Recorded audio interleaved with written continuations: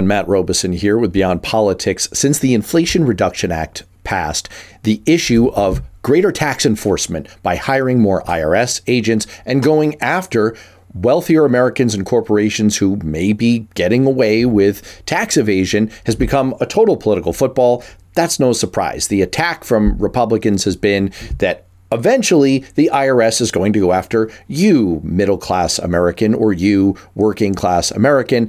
The response from Democrats has been absolutely not. That's not what this is about. This is about making people pay what they actually owe, and that is almost exclusively going to be corporations and the wealthiest individuals. So who's right? We actually did a show on this exact issue with a top expert on the IRS and tax enforcement a few months ago as part of the Great Ideas program. And we wanted to put it out now because Seth Hanlon does a really fantastic job in this show of running through what's real, what's myth, and what we can really expect to come out of the Inflation Reduction Act. Welcome to Great Ideas, broadcast on WKXL and available wherever you get your podcasts. I'm Matt Robeson, and as listeners to the Beyond Politics podcast know, we have a voluntary tax compliance system in America, and it turns out that there are a lot of folks who cut corners or outright cheat the system when it comes to paying their taxes. And this is a big problem. America loses $600 billion a year in unpaid taxes that are owed under the law. $163 billion of those dollars come from the very richest 1% of us. That segment from just those richest Americans is more than we spend on housing, Homeland Security, and the Department of Justice combined. And the total that we're losing from all that tax cheating is almost as much as we pay for defense. But of course, the solution is not something that most Americans like to think about or find particularly appealing. 52% of Americans have an unfavorable view of the IRS. And let's face it, no one enjoys the process of paying their taxes or likes to think about ways to give the IRS more teeth. But that's exactly the direction that Democrats have been trying to suggest going in the Build Back Better bill. As we record this, it's not totally clear that the idea of increasing tax enforcement is what's going to make it into that final bill.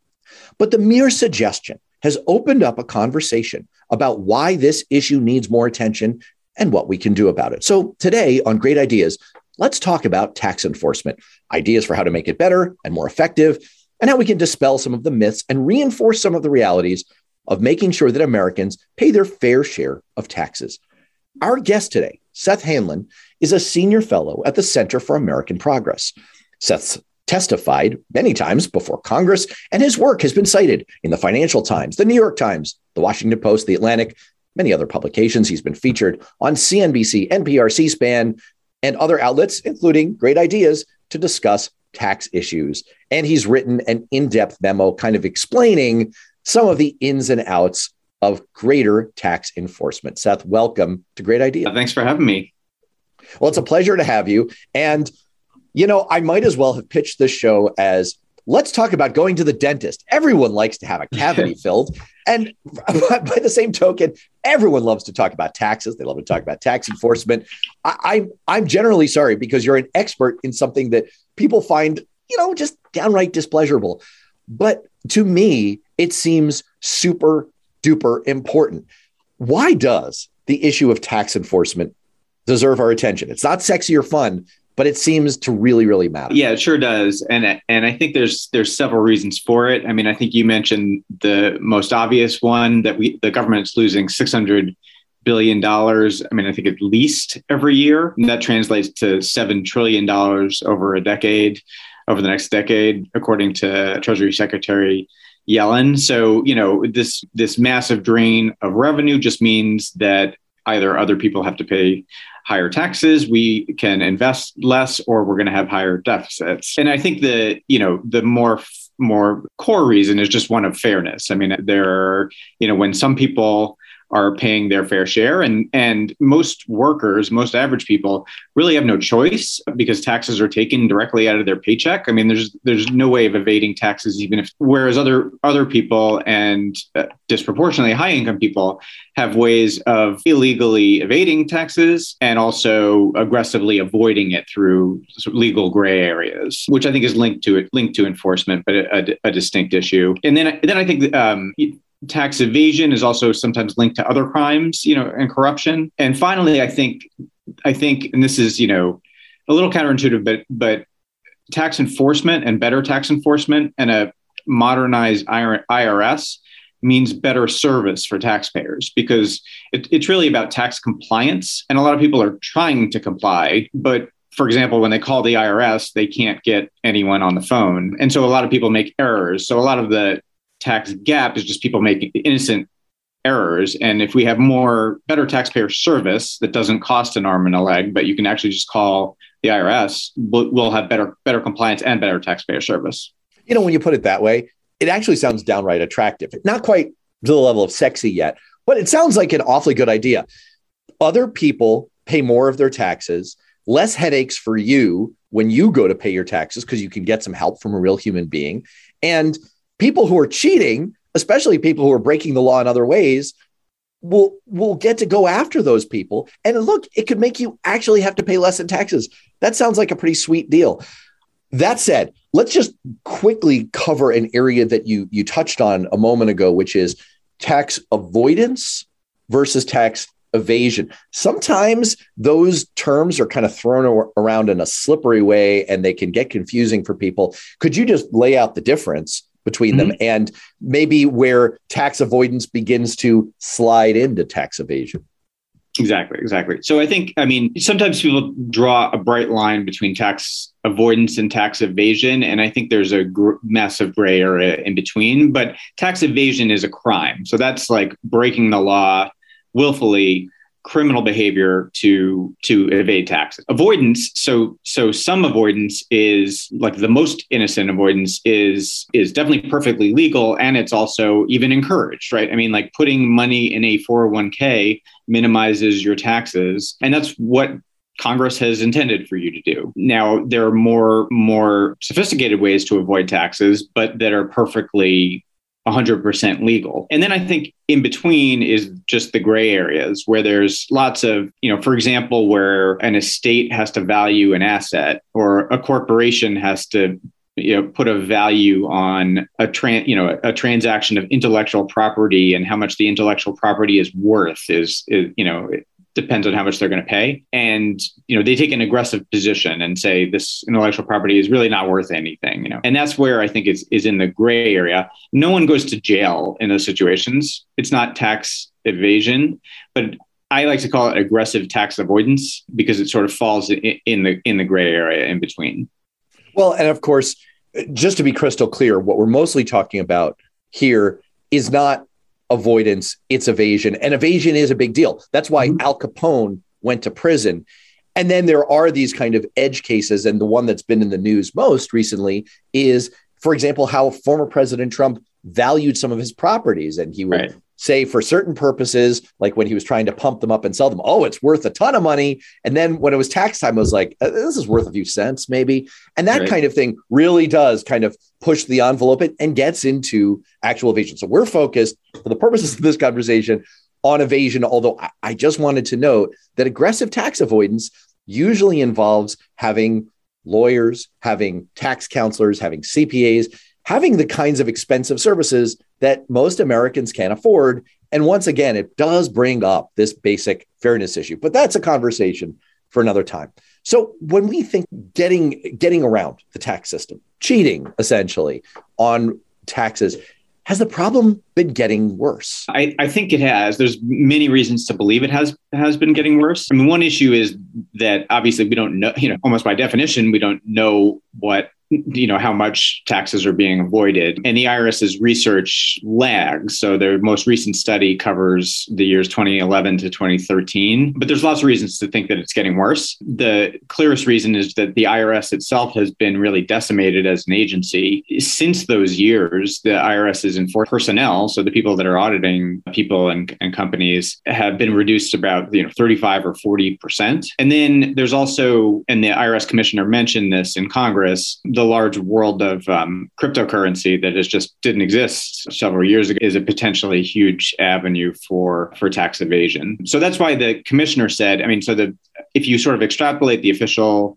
estimates, that's how you get the $600 billion a year revenue loss, but the commissioner said he thinks it could be as much as $1 trillion a year at this point. Wow. Well, and just to build on that point, recent guest on Beyond Politics, House Budget Chairman John Yarmuth, who we had a great conversation with. I urge people to check it out. It's in the Beyond Politics podcast feed.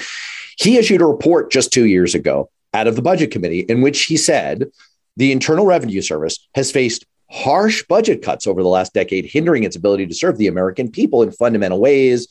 Not only have funding cuts led to deteriorating customer service to law-abiding taxpayers, your earlier point, they've also weakened the IRS's ability to ensure that corporations and wealthy individuals pay their fair share of the revenues.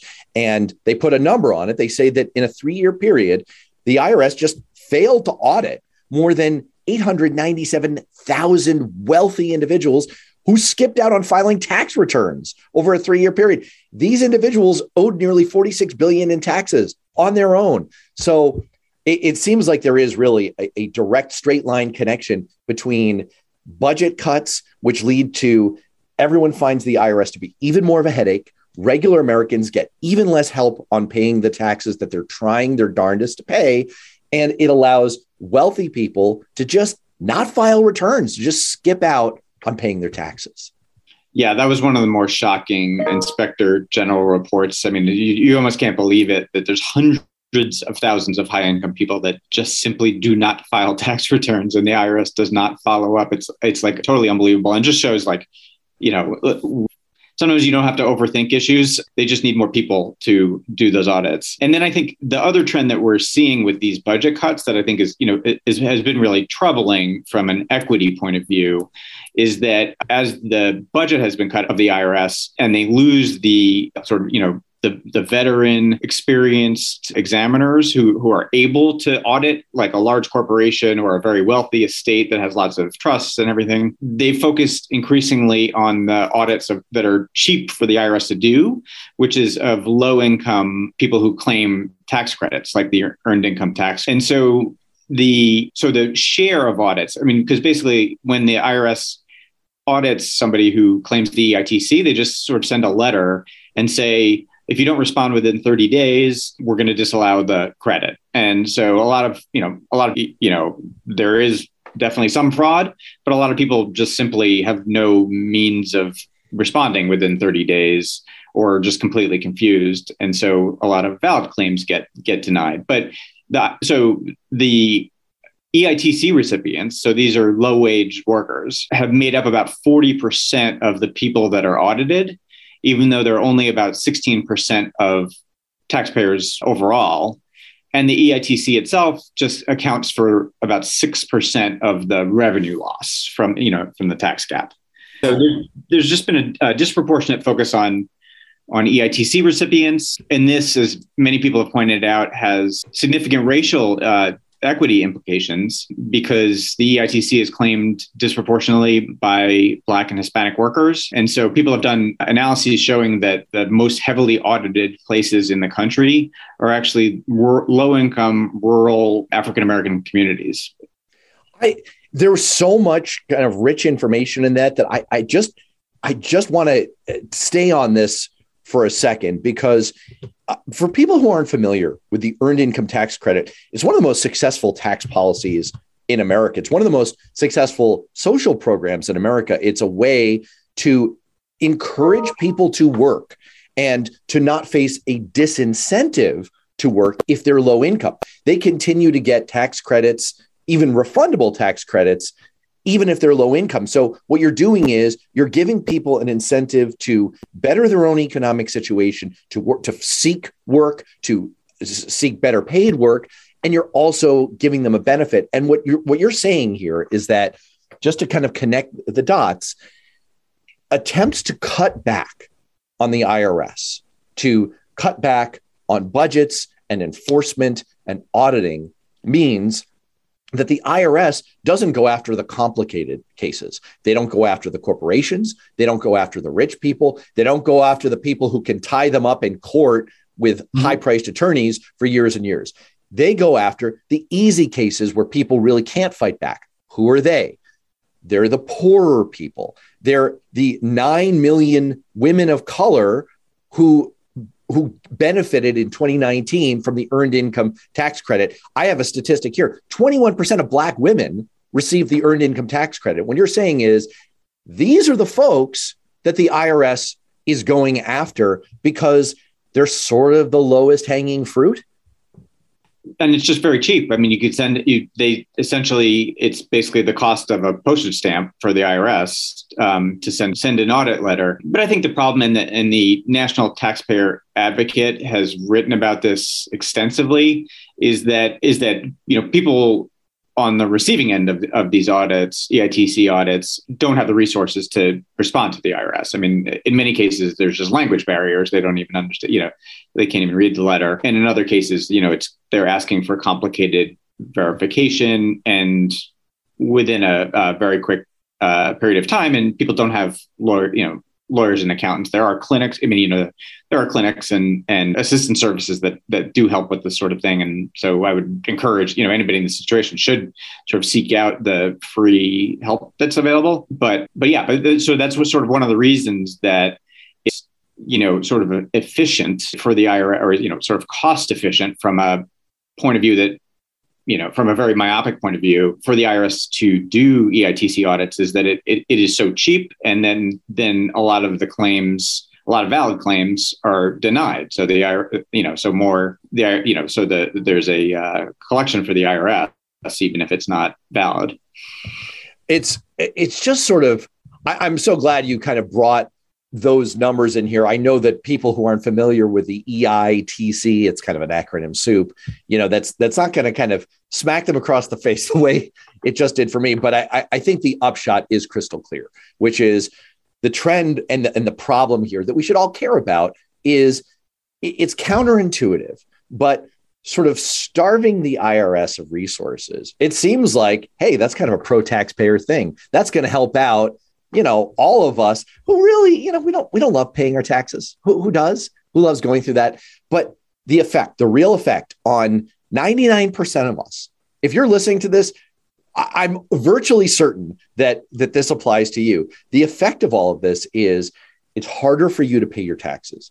You're probably paying more in taxes. You're paying more because the inability of the IRS to go after wealthy people means that the burden falls on you. And when the IRS does go after people, they're going after the people least able to afford it, least able to navigate through the system, and least able to fight back. It's sort of rank insanity. So that to me kind of encapsulates the whole issue.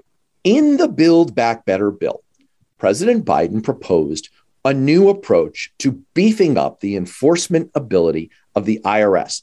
As I mentioned at the top of the show, it's not entirely clear as we record this today that proposal is going to make it into the final form of the bill. But I still think it's important because it opens up the discussion of what do we do about ensuring better enforcement from the IRS, a more fair system for everybody. So, Seth, first of all, could you just describe what was that proposal in the Build Back Better bill that kind of stirred up a lot of controversy? So I think there was two aspects. President Biden proposed a tax compliance initiative that had two main components. And so number one was simply funding for the IRS to add personnel and to modernize its technology, which we hadn't talked about that, but the IRS's computer systems, they're running on a software that dates to like the 1950s. And, it can't. Did you say 1950s? Yes.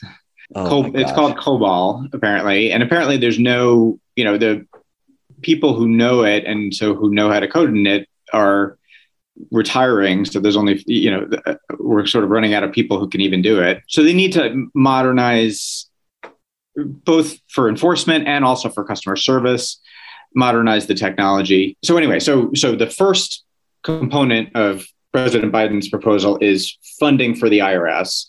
And it's about $80 billion over the next 10 years, which kind of takes the IRS back to sort of where it was as a level, compared to total revenue collections from about 25 years ago. But it's a significant increase. I mean, it's a 35 or 40% increase in the IRS budget that reverses the cuts that have been made over the last 10 years. So that's component number one. Component number two is, like you said, a more controversial proposal. I'm sorry, and the funding is in the it's in the Build Back Better bill, the $80 billion for the IRS. So that piece looks like it's going to happen. Yes. And that includes getting rid of COBOL, the 1950s coding system.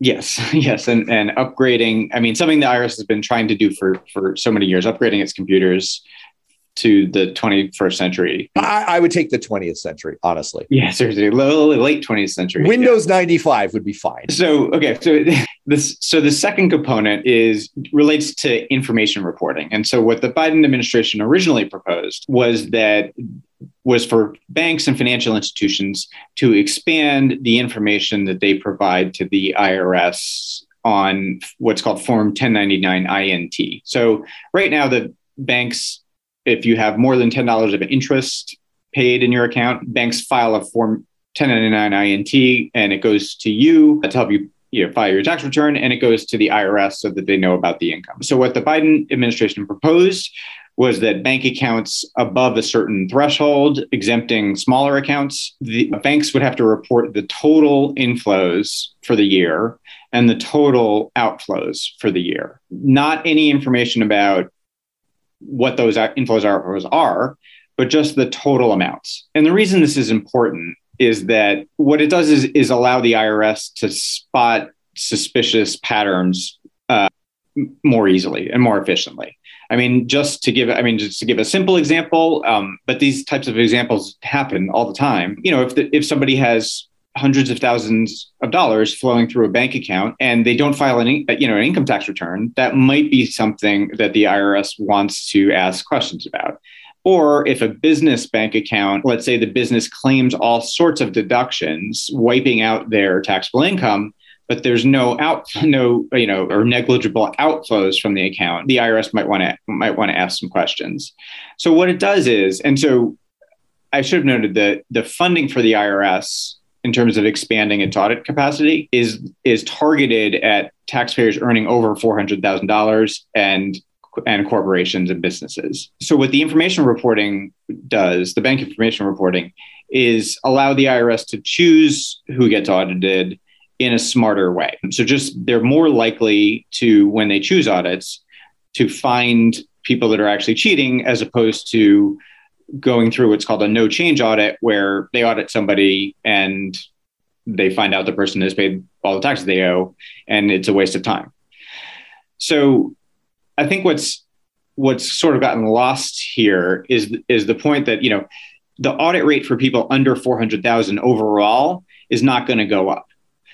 If the IRS can target its audits more efficiently, that means that honest taxpayers are going to be less likely to be audited. And so they get the benefit of the IRS collecting revenue from people that are actually cheating. And they also get the benefit of being less likely to have to go through an audit. So there are three basic problems that I think you outlined both earlier in the show and just now. One is that the fact that the IRS has faced budget cuts, has been kind of starved of resources, has meant that they've had to go after the easiest, cheapest audit cases, which means they're disproportionately targeting the wrong people, not the people we want to go after. That's problem number one. Problem number two is their whole system is a mess because they're running on like Fred Flintstone era technology, where you pull on the end of the woodpecker and he squawks at the end of the day. And then problem number three is that they really lack the tools, the legal tools, to be able to just to focus their efforts in an intelligent way. Let's deal with the first two first, because I think you've already kind of explained, and I think that they're sort of obvious on the face of it, and it looks like they're going to happen. One is the Build Back Better bill is plussing up the funding to deal with some of these, starving the IRS on the vine problems. And number two, they're going to deal with the computer system. So have those two elements been controversial, or are they pretty well accepted as a matter of debate in Congress? I think that the Democrats have accepted it. I mean, and there was also a bipartisan opportunity. I mean, over the summer when they were negotiating the bipartisan infrastructure bill, that group of Republicans actually agreed to a $40 billion increase in funding for the IRS. And then at the last minute, they backed away from that. And so they used different financing for the infrastructure bill. And so now the Democrats basically have to do it on their own in the Build Back Better bill. But it did show that there is some bipartisan support for expanding the IRS. There was even the Trump administration. I mean, honestly, like the one thing they did right was they required a very robust increase in funding for the IRS. Really? Yeah, and the funding cuts stopped at least, but we haven't sort of climbed back from the deep hole that the IRS had gotten into over many, many years, really starting in 2010 when the Republicans took over the House of Representatives. So yeah, in any event, I think the $80 billion for the IRS, again, to target high-income taxpayers and corporations with audits and to improve the technology and customer service. So that's in the bill, and it's already passed the House. And I think it's in pretty good shape. I mean, obviously, like there's some doubt, the bill is not at the finish line. The bill as a whole is not at the finish line yet, but I think that's pretty likely to stay in the bill. Got it. So I think that's a great way to put it. It shows that there's at least some agreement, like when the cameras are off, and they don't have to be posturing for media and politics purposes. Both Republicans and Democrats, even President Trump, kind of gets the idea of this approach of not giving the IRS resources and making them run on Stone Age technology is dumb. Let's fix that problem.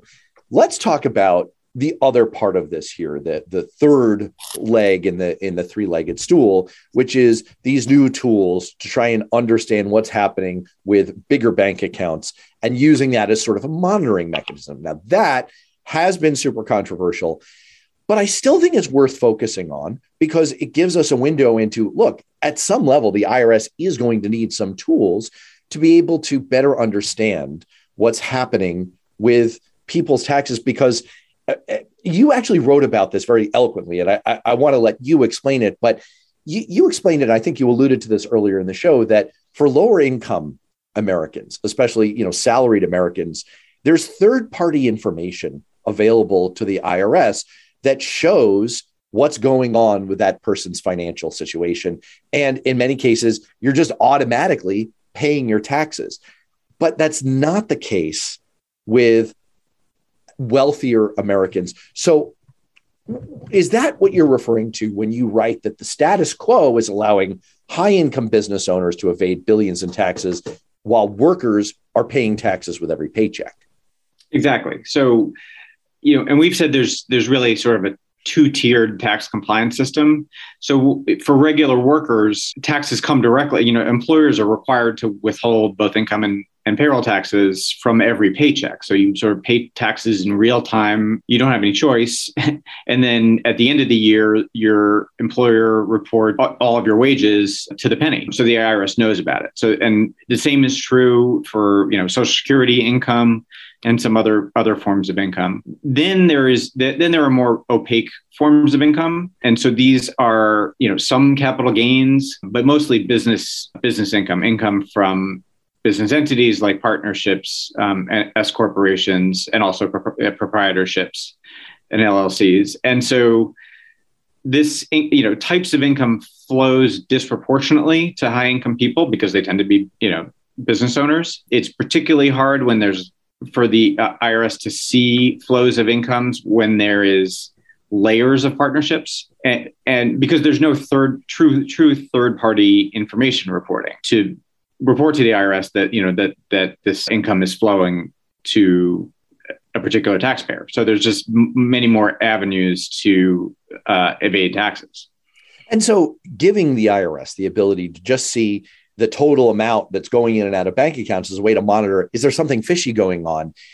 That's been really triggering for certain people in our political landscape. I'm going to do something I don't usually do and quote Senate Minority Leader Mitch McConnell, who you quoted in your article. He said, I'm not going to do the accent, President Biden's new plan creates a massive new dragnet that would sweep up all kinds of ordinary transactions that normal law-abiding Americans make routinely. The IRS already knows how much you earn, sort of.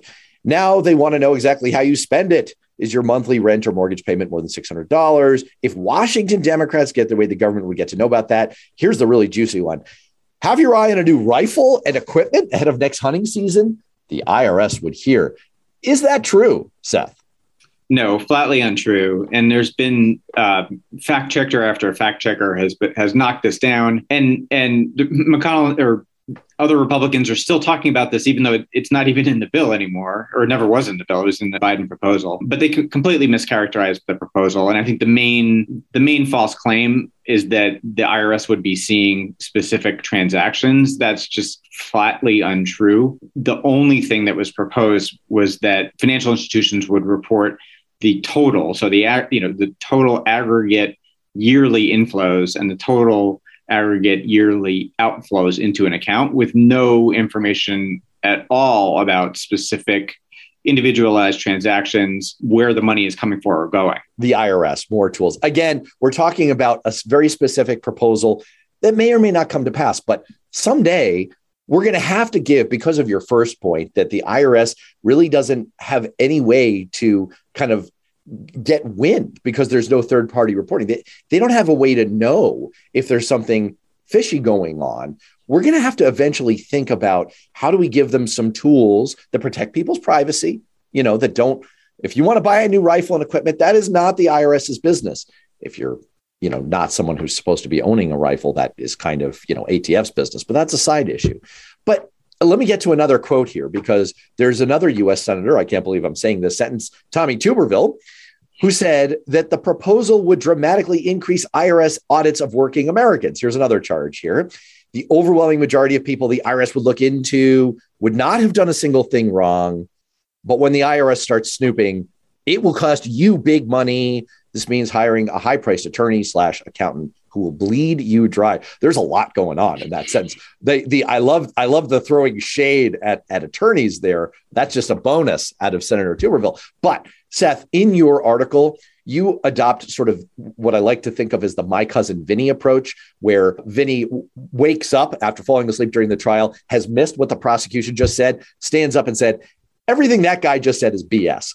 That's basically the approach you take here. You're like, that entire sentence is totally wrong in every respect. Would you like to expand on why Senator Tuberville is totally wrong here? Yeah, I mean, just totally wrong. I mean, I think the main thing is and this is in the, it's in the bill, the funding, for the additional funding resources for the IRS are specifically directed towards auditing high income people. So people with incomes over $400,000 and corporations and business entities. So ordinary people, workers, and honest taxpayers with income, middle-class honest taxpayers are going to be less likely to be audited. They're going to be less likely to be audited because the IRS is going to be able to afford to shift its audit priorities to go after where the money is really, which is high-income business owners and large corporations and other wealthy Americans. And then if the information reporting proposal goes through to complement that, the IRS will be able to target its audits in an even more efficient way. I mean, so we should know, there's a audit lottery now, and so some honest people get audited now in the current system. The only difference is that if we target audits more efficiently, fewer honest taxpayers will be audited. And so I think a lot of the opponents have framed this as an intrusion on privacy, but it's really, like I said, it's like two basic, most top level pieces of information that really doesn't tell the IRS much, except for whether there's lots of income flow, lots of money flowing through a bank account, whereas audits are obviously potentially a lot more intrusive.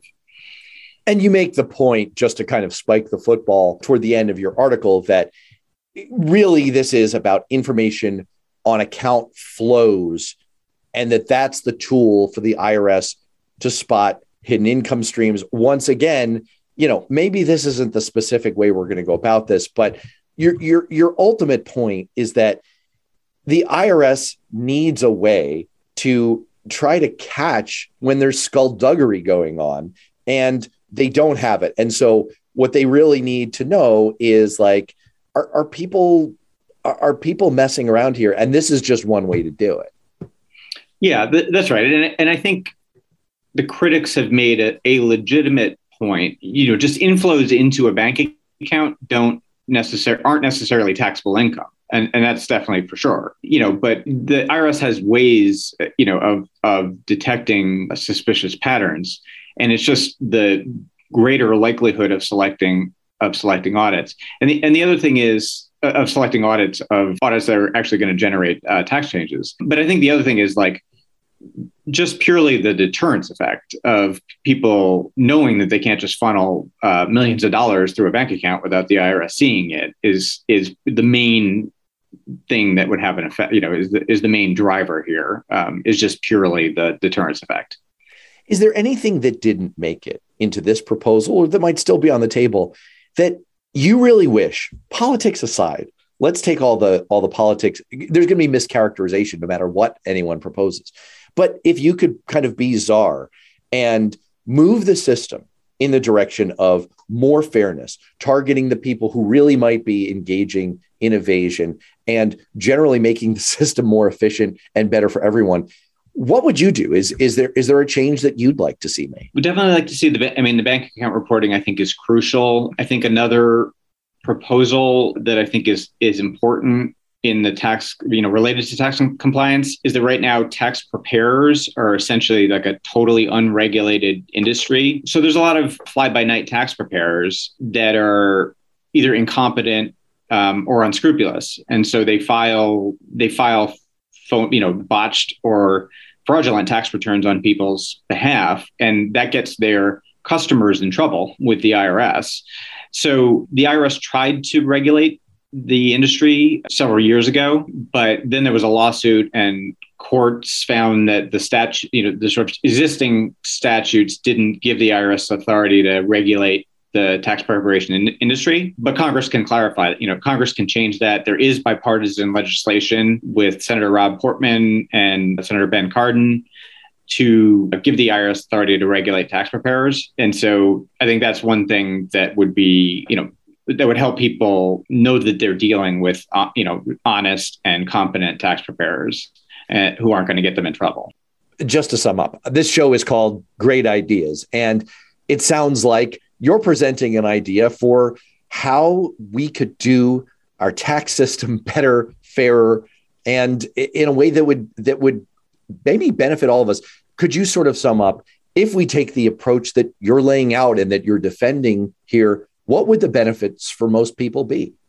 So I think the most fundamental but intangible benefit is just knowing that you're not being taken for a chump and paying your taxes while people with more means are getting away and skirting their taxes, and whether that's people or large corporations. So I think that's number one and the most basic. Number two is, like we mentioned, $600 billion of revenue a year. Even if we close that by a fraction, that's real money, and it pays for real investments and or can reduce deficits. And I think finally, the IRS has been beaten up as an agency for so many reasons, and its funding has been cut because it's sort of become a pariah agency. And that's just created a kind of vicious circle where the more its funding gets cut, the worse it is at serving taxpayers. So the ability to just call somebody and get the IRS on the phone, and a less likelihood to be audited. So I think people will have much better interactions with the IRS if we fund it adequately. Seth Hanlon, thanks so much. Thank you.